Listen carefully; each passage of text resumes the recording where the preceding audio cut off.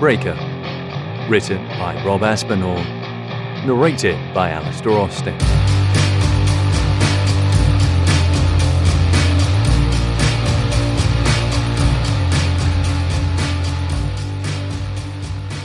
Four. I put my left shoulder through the door. It flies off its hinges. I run along the dark, narrow hallway into my small and tidy kitchen.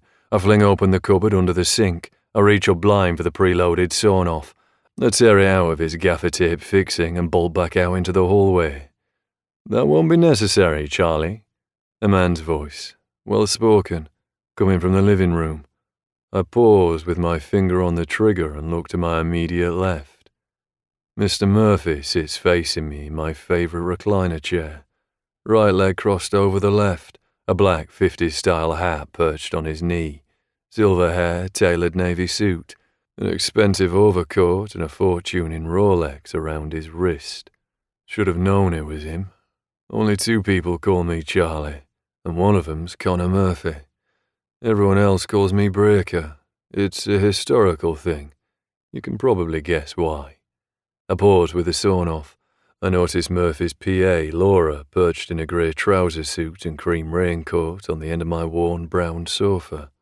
The two goons from the walkway amble in, hands by their sides, empty of weapons. I tut at them. "Why didn't you two clowns say something?" "They don't speak much English," Laura says in a light Dubliner accent. No doubt she picked the lock. She acts like she floats above it, what with her pinned-up black hair and wouldn't-melt face. But Laura here comes from the gutter, just like me. Oh, and she doesn't date the help. I already got the door in the face on that one. I lower my sawn-off. "Cheap labour, not like you, Mr. Murphy. Where's Colin Trev?" "Dumb shits are in the nick. Thought they could do a bit on the side. And you know what it's like now, not many takers for protection work. They all want to be personal trainers, tans, haircuts, all that bollocks." Murphy might have upper-class delusions, but he still swears like a bastard. As the goons brush past me into the living room, I look at the damage to the latch. I shake my head. "Busting my own door, that's a first." "I'll have a man come fix it," Murphy says. "Laura, sort it out, will you?" Laura takes out her mobile and retreats to the window, speaks quiet into the handset. "Come in and take a seat," Murphy says. "Take a seat in my own living room? How kind of you, you Irish prick." I drop onto the sofa and rest the sawn-off on my lap. Murphy sits to the right. The goons stand inside the doorway of the room. I check my watch. "Somewhere to be?" Murphy asks. "Daughter's birthday tea." "How old is Cassie now?" 19. University? Criminal psychology. Murphy rocks forward with laughter. "She ought to be an expert already, growing up around you." He settles back into the chair. "So who needs hurting?" I ask. "No one," Murphy says. "I've got a business proposition for you. I don't like salaried work, you know that. I was thinking more of a partnership." "As in?" "Exclusivity rights," Laura says, coming off the phone and standing arms folded in the window. "What's that mean?" "You work on behalf of my organization," Murphy says. "Just mine, no one else. These bosses, they always use this corporate lingo, the shirts, the suits, as if they can buy class off a peg. I need all of a second to think about it. Sorry, Mr. Murphy, but you know me. I'm like Switzerland. Rudenko runs his empire, you run yours, and I keep the peace in the middle. I don't think anyone wants another war." Murphy leans forward in my chair. "Haven't you heard? They found a witness. That fat Russian fuck's going down any day now." I act dumb, as if it's news. Seems even more important the kid doesn't squawk, now I think about it. The last thing I want is to be Murphy's newest fist puppet. I've done more than my fair fill of that. Murphy throws out his arms. "Come on, Charlie. Look at this place. I could put you in a plush apartment, views over the city, or somewhere leafy if that's more your taste. Cassie's tuition fees can't be cheap either. I blow the air out of my cheeks. 20-odd grand a year. She works part-time, but you know." "Look," Murphy says, "when Rudenko goes down, there's going to be a void, and I intend to step into it. So one way or another, you're going to be working for me. You can either dine at the table or feed off the scraps. Laura saunters across the room and checks her hair in the mirror over the electric fire. Not much call for a peacekeeper when there's only one side, she says. Think about it, Murphy says, rising to his feet and fixing his hat just so. He walks towards the living room doorway, entourage in tow. He stops, turns. You're not as young as you think, Charlie. You don't want to be one of those sad old granddads still thugging around. I put the sawn-off away as they leave. I retrieve the balloon and watch them from the balcony. Murphy and his crew take off in that spotless Mercedes. Right on cue, a locksmith van parks up below. Murphy's a proper operator. Doesn't do things on the cheap like Rudenko. Yeah, the man makes a damn good argument, with or without Rudenko in the picture. The problem is I'm a stubborn bastard, and I promised the Russian. Maybe after tomorrow I'll reconsider. Can't live in this shithole forever. Tomorrow me and Frogger get to that kid. We'll see if Murphy still wants me after that. 5. A pink balloon, Dad, really? What? You don't like it? Cassie sits across from me in one of those overpriced chain restaurants. Some kind of bean burger thing on her plate, the 19 balloon tied to the back of her chair. I appreciate the thought, but I'm a grown woman, she says. Mandy, Cassie's mum, pinches her cheek. Oh, you're still my baby. I point at the bean burger. I don't know how you can eat that rubbish. I don't know how you can eat an innocent creature, she says, turning her nose up at my double cheeseburger. You know your dad, Mandy says. No meat, no meal. You don't think they'd strip you to the bone given half the chance? I say. Cows are herbivores, Dad. Herbie what? They don't eat meat, Mandy says, shaking her head. Yeah, but they would if they did, I say. They'd eat you alive, too. At least we put a bolt in 'em first. Mandy, my one-time, long-ago squeeze, sits alongside Cassie on the inside of the booth, next to a window facing a busy city street. She picks at her chicken wings with false orange nails, hair dyed half blonde, half brown, her mind elsewhere as usual. Cassie gazes out the window too. Her mother may be in cloud cuckoo half the time, but not my Cass. Usually she's as sharp as a tack, switched on and telling me all about her life at uni. Something wrong, Cass? I ask. You don't seem your chirpy self. She circles a fry in a puddle of ketchup, looks up at me with those big blue eyes. Uh-oh, I know that look. I'm about to get hit with some bad news. A boyfriend, a baby, alone. All three.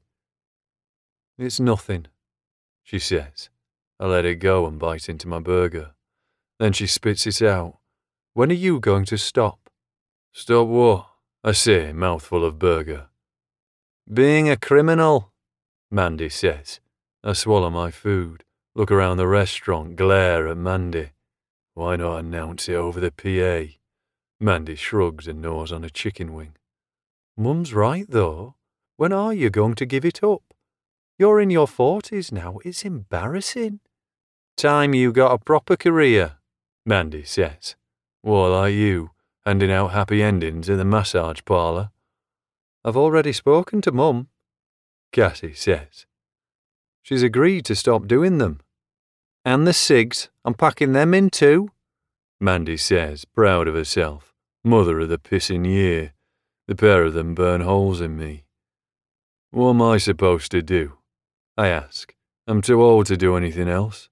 Lots of people change careers in their 40s, Cassie says. I think about Murphy's offer. I put down my burger and sip on my beer. Well, now you mention it, I've been offered this, management position. A big organisation, pay rise, benefits, apartment. Mandy laughs. You? What company, what doing? Cassie asks. I think fast as my brain will go. Project management. Mergers and acquisitions. Cassie takes a bite out of her hippie burger. The heat's off, she bought it. You mean running a gang then? She says. Bollocks. Come on, Dad, we're not stupid. Well, one of you isn't. Mandy sneers back at me. If it makes you feel better, I might have to wear a suit. It's not enough, Cassie says. You'll still be hurting people. Christ. First the veggie thing, then the protesting, now the sudden moral compass. It's ever since she started that damn uni. Tree-hugging do-gooders filling her head with lovey-dovey new age nonsense. Cassie drops her burger. Every time I'm in a lecture, I get this image in my mind of you bashing someone's head in, breaking someone's door in, or going back to prison. I start to feel sick, like a fraud. I'm there studying criminal behaviour and my dad's this mafia guy. You're ashamed of me? I ask. The thought never occurred to me. I used to tell myself you were a good guy who happened to do some bad things. But you're not a good guy, Dad. I look towards Mandy. Mandy shrugs. She's not wrong, Charlie. You had a rough start, Dad, I get it. But you're middle-aged now. Steady on, I say. Not far off, Mandy says. So much for a pleasant birthday meal. I'm letting it play over in my head a while when I know it's a young skinhead in jeans and a red sweatshirt. He's kicking up a fuss over the bill, throws a couple of notes at the slip of a young waiter and calls him a fucking knobhead. He gets up and shoulders the waiter out of the way, swaggers off to the gents' toilets. If there's anything that grinds my gears, it's a lack of manners. If there's anything that grinds 'em more, it's some scally bastard throwing his weight around. Going for a piss, I say, dropping a fry and walking across the restaurant.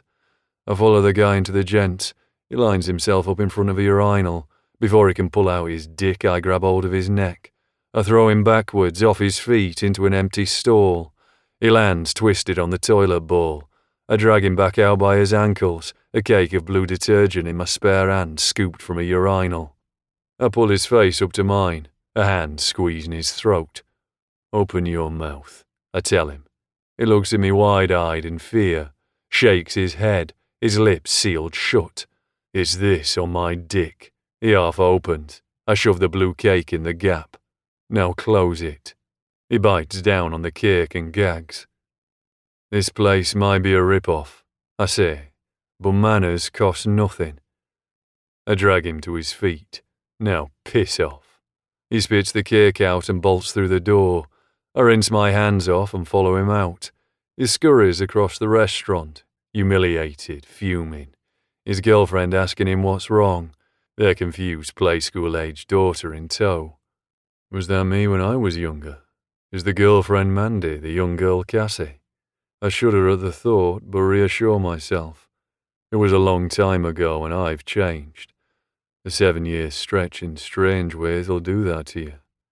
As soon as I slide back into the booth, Cassie's onto me in a flash. See, this is what I'm talking about. Eh? I just went for a piss. Mandy shakes her head. How the hell Cassie ended up smart is beyond me. She gets her looks from her mother and the balls from me, but I don't know where the class or the brains came from. In the end, I crumble. Can't fight against those guilt-trip eyes. Fine. I'll jack it in. Mandy always said I was a softy with her. Cass picks up a burger. You promise? I promise. Swear on my life? What? Hold on now. Swear on my life that you'll give it all up. No more Mr. Nasty. I'm not swearing on your life, Cass. Swear on my life, or I quit uni. You're not going to do that. I mean it, she says, staring me point blank in the eye. Shit, she does mean it. You know why? Because she's just like her old man, stubbing as bloodstains on a tennis shoe, and she knows I'm a man of my word. I sit back and sigh. Fine. Say it, Dad. Cassie, I will give it all up. I swear on your life. What will you give up? Mandy says. Be specific. Cassie raises her eyebrows, cocks her head, Mandy the same. I crumble again. I give up the violence, the crime, the whole bloody lot. Just don't you dare quit your studies. Cassie smiles. She slides her iPhone across the table, pushes a big red button on the screen. You recorded it? I ask. Now you can't take it back, she says. I pick up my burger in my right hand. I keep my left hand under the table, fingers crossed. A promise doesn't count if you've got your fingers crossed. Everyone knows that. So yeah, tonight I'm a reformed man, father of the century. But tomorrow night, I do what I do best. 6. From the top floor of the Renaissance Hotel, Detective Neil Price had a clear line of sight. He could see right across the back end of the city, where towering new developments rose out of a dirty old part of town. Detective Price's National Crime Agency unit had secured the entire top floor. He had chosen the suite himself. It was tucked away from the hustle and bustle of Deansgate and Market Street, where shoppers, drinkers, and big brand advertising screens collided. It was quieter at the rear of the hotel, and far more private, too. With straggled hair and a hipster beard, Price didn't look much like a detective. There was, except for the off-white shirt, the black tie, and the weapon holstered against his ribs. He leaned out of the window and sucked on a half-smoked cigarette. He blew a small cloud into the air. It caught and drifted on a light breeze. He surveyed the immediate area, looking for signs of activity. The surrounding buildings, the grey van parked several stories below, left and right along the windows of the hotel. No sign of anything. Team 1 perimeter check, he said. Team 1 clear, a tinny voice said in his ear. Team 2? Price said. Team 2 clear. Team 3? Clear, sir. Price took a final drag on the cigarette and flicked it out of the window. He watched it spiral all the way to the ground below, a tiny orange spark as it hit the service entrance car park. He pushed the window closed and replaced the long linen drapes. It was dim inside the second bedroom of the suite. Price grabbed his dark blue Barber jacket off the back of a brown velvet desk chair. He walked across the thick carpet into the living area. Briggs and Sanders sat slouched on a caramel sofa watching Jeremy Kyle on a flat screen on the wall. Shoulder holsters worn on the outside of crumpled office shirts. Price headed into the master bedroom, large with plenty of floor space, a king-size bed in the middle. Danny Platt, the witness, was a fashionable black teenager in a light grey hoodie, jeans, and trainers. He sat with a blank expression, running rings around Jennings, a chubby, red-faced police officer. Pause that for a second, Price said. Jennings stared at his controller. I don't know how. Here, Danny said, doing it for him. Listen, Danny, I've been called out to another location, Price said. I'll be back in a while, but you're in good hands, okay? We've got 3 of my best officers in the suite, an armed guard in the corridor and 2 more in the lobby. I've got more units watching the streets and full CCTV. The lift only goes up as far as the floor below, and we've fixed a code lock on the door to the stairs. Don't forget tactical response, Jennings said. Machine guns, choppers, the works, Price said, and tomorrow morning you'll have a full-armed escort to the courthouse. Jennings nudged Danny on the arm. Even the Prime Minister doesn't get this kind of attention.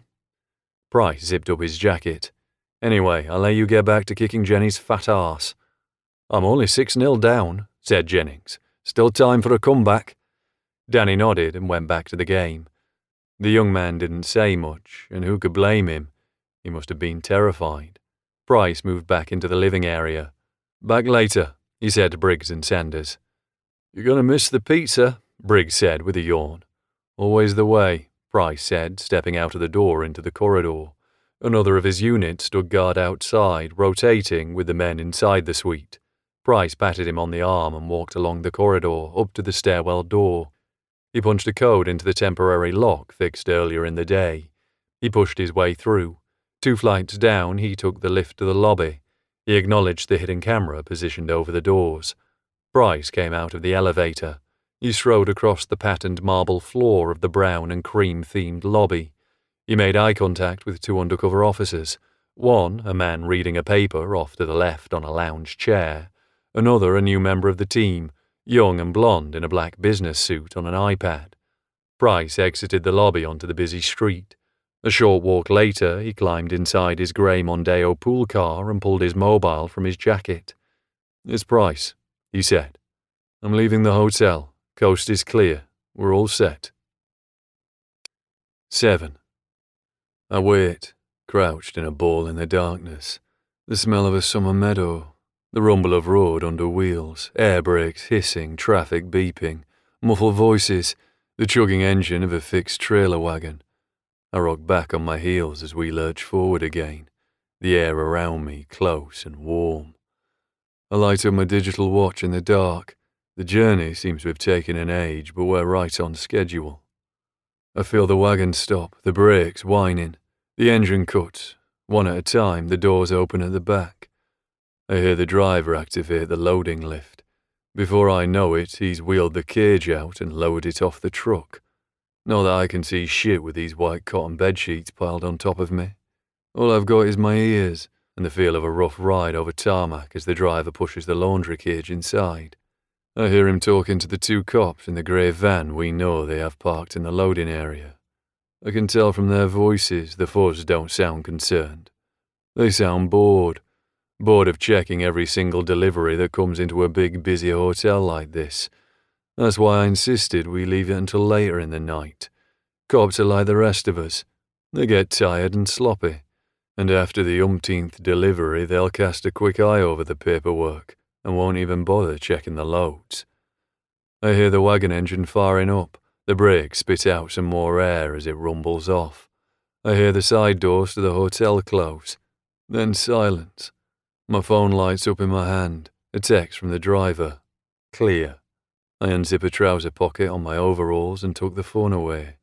I push the heavy folded sheets upwards and stand up out of the cage. The sheets flop onto the floor of a storage area where they park the cages. They wheel the fresh laundry in and the dirty stuff out. Frogger emerges from his cage. Without a word, we exit the room, slipping out while no one's looking, into a nearby stairwell and up 4 floors. I check the coast is clear and then wave Frogger on into the 4th floor corridor. Frogger takes out a keycard as I play lookout. The lock flashes green and we're in. The room is dark, the curtains drawn. I turn on the bedside lamps but otherwise keep the room dim. I reach inside the open wardrobe on the way into the room. I pull a black travel case off a chest-high shelf and drop it flat on the bed. Frogger spins out the code on the lock and opens out the case. We reach inside and each grab a mask, both identical. The faces of old men, made of rubber, white hair and ugly, wrinkled faces with more folds than a Japanese hand fan. We fix the masks over our faces in the mirror. We both pick out a weapon, Glock 17 handguns with silencers. We load and prep, tucking them in holsters inside our blue overalls. We zip up and grab the rest of the stuff we'll need. Frogger closes and locks the case, sticks it back in the wardrobe. I walk over to the window, pull a drape aside and place the guest chair under the ledge. I step out onto a window cleaning platform, steel painted blue with 2 railings up to waist height. Suspended from a rail on the building roof, it's operated by an electronic winch. I power it up as Frogger climbs on. I push the lever forward and the platform judders into life. It rises slow but steady. The higher we go, the breezier it gets. The platform sways a little. I peer over the edge, a long way down to the police surveillance van below. After what seems like too long, we make it to the top floor where the suite is. I hope we've got the window we need. I stop the platform. We step as soft as we can to the right. Frogger hands me a small black suction cup. I attach it to the window close to the frame and pull back to the left. The window opens with a quiet shush. I take out my phone and tap on the camera icon. I reverse the shot and angle it so the lens can see the room and I can see the screen. The second, smaller bedroom is clear, beside lamps left on. Just a pair of twin beds and nothing else. I withdraw my phone and nod at Frogger, my face already sticky with sweat behind the mask, nostrils filled with the pong of new rubber. The world framed by eye holes. I draw the window back another 1.5 feet. Slow and quiet, we climb through and drop onto the hushed carpet of the bedroom. We creep over to the half-open door. I hear a TV blaring, cops talking and yawning. I draw the door open and count down with my fingers. 3, 2. Frogger bursts into the room before I'm ready, The giddy shit can't help himself. I follow him in. A tall, grey-haired cop freezes with a slice of pizza in his mouth. Another has his weapon out on the table. I hold a gloved finger to the lips of my mask, eyes straight towards weapons. The slice of pizza drops to the floor, but before they know what's hit 'em, we've got 'em eating carpet. While Frogger watches the two men, I move towards the front door of the suite. I pull it open. There's only one guy on duty. He's playing a fishing game on his phone. I pull my silencer barrel to the back of his skull. He tenses up. I drag him inside. Don't want anyone bursting in during the job. 60 seconds in and he's down next to the other two. Phones, weapons and radios confiscated. Arms behind their backs. Wrists in white plastic ties. That leaves the master bedroom. I hear the sound of a video game. Footy, a man swearing, a lad laughing. The final cop of 4, and the witness. I put 2 fingers to my eyes and point at the men on the living room floor. Frogger nods. I move across the carpet, fast. I put a hand on the door, take a breath and fling it open. I have my gun trained on the cop before he can blink. He puts down the controller. I beckon him off the bed. He's fat and slow. "Fucking move!" I shout. "Move or I'll shoot you in the face!" He hurries off the bed. I tell him to pull his gun apart. "Faster, faster!" I shout. He fumbles the clip from his weapon, throws it to the left, the gun to the right. I grab him by his pube-like hair as he walks over. I march him into the room, fast. I kick his legs out from under him and he hits the deck face first. Frogger ties his wrists as I check my watch. 2 minutes in. We've got to hurry. I double back into the master bedroom. The kid hasn't moved. The game plays on. "Pause that thing," I say. The kid pauses the game. He's a wiry black teenager with a trendy haircut and a face younger than his 18 years. He wears those skinny-leg baggy-ass jeans they wear now, and a pair of black trainers with white soles. I tell him to get off the bed. The kid sits there, shaking. "Off the fucking bed!" I shout, grabbing him by the arm and yanking him onto his feet. I drag him over to the nearest wall and push him down against it. I pull out my phone and bring up some photos, shots of his mum out shopping, his younger sister coming home from school, the door of the flat they live in. Same kind of place as mine. "Tomorrow you're going to change your story. It was dark. You didn't get a good look at the shooter," I say to him. I shove the gun hard in his face for good measure. "Change your story, or you know what'll happen." He nods, frantic, breathless. I look in his eyes. After all these years, I know when someone's going to do what I tell him. And this kid is going to do exactly what I say. He knows he's not safe now. The Rodenko can get to him no matter what the cops try. The mum and sister are icing on the cake. The added incentive. I'm about to tell him exactly what to say in court, word for word, but I hear silencer shots fired in the living area of the suite. 1, 2. I dash out of the bedroom to find 2 of the cops with their brains blown out point blank, blood all over the carpet. 2 guys still alive, shaking. I look at Frogger. "What the hell did you do?" "They made a move." "No, they didn't," says the grey-haired cop. "Shut your fucking face," Frogger says, pushing the gun in the back of his skull. I drag Frogger away by the arm. He shakes himself loose of me. "You bloody idiot," I say, seizing him by the neck and pushing him hard against the wall. "Now you're a cop killer too. You've dropped us all in the shit." "Big deal," he says, pushing me off. "We'll finish the other 2, then the kid, no witnesses." "I knew you couldn't be trusted," I say, heading back into the room. The kid sits hunched against the wall where I left him, too scared to move. I yank him to his feet and into the living area. Frogger snatches him off me. He pushes him down. "On your knees, maggot." I step between them. "I'll do the kid, you do the pigs." Frogger seems to approve, turning his back on me. He takes aim at the nearest cop on the floor. I hold my gun to the kid's head. He squirts out a few tears, but all credit to him. He doesn't piss or shit himself. "Sorry about this, kid," I say.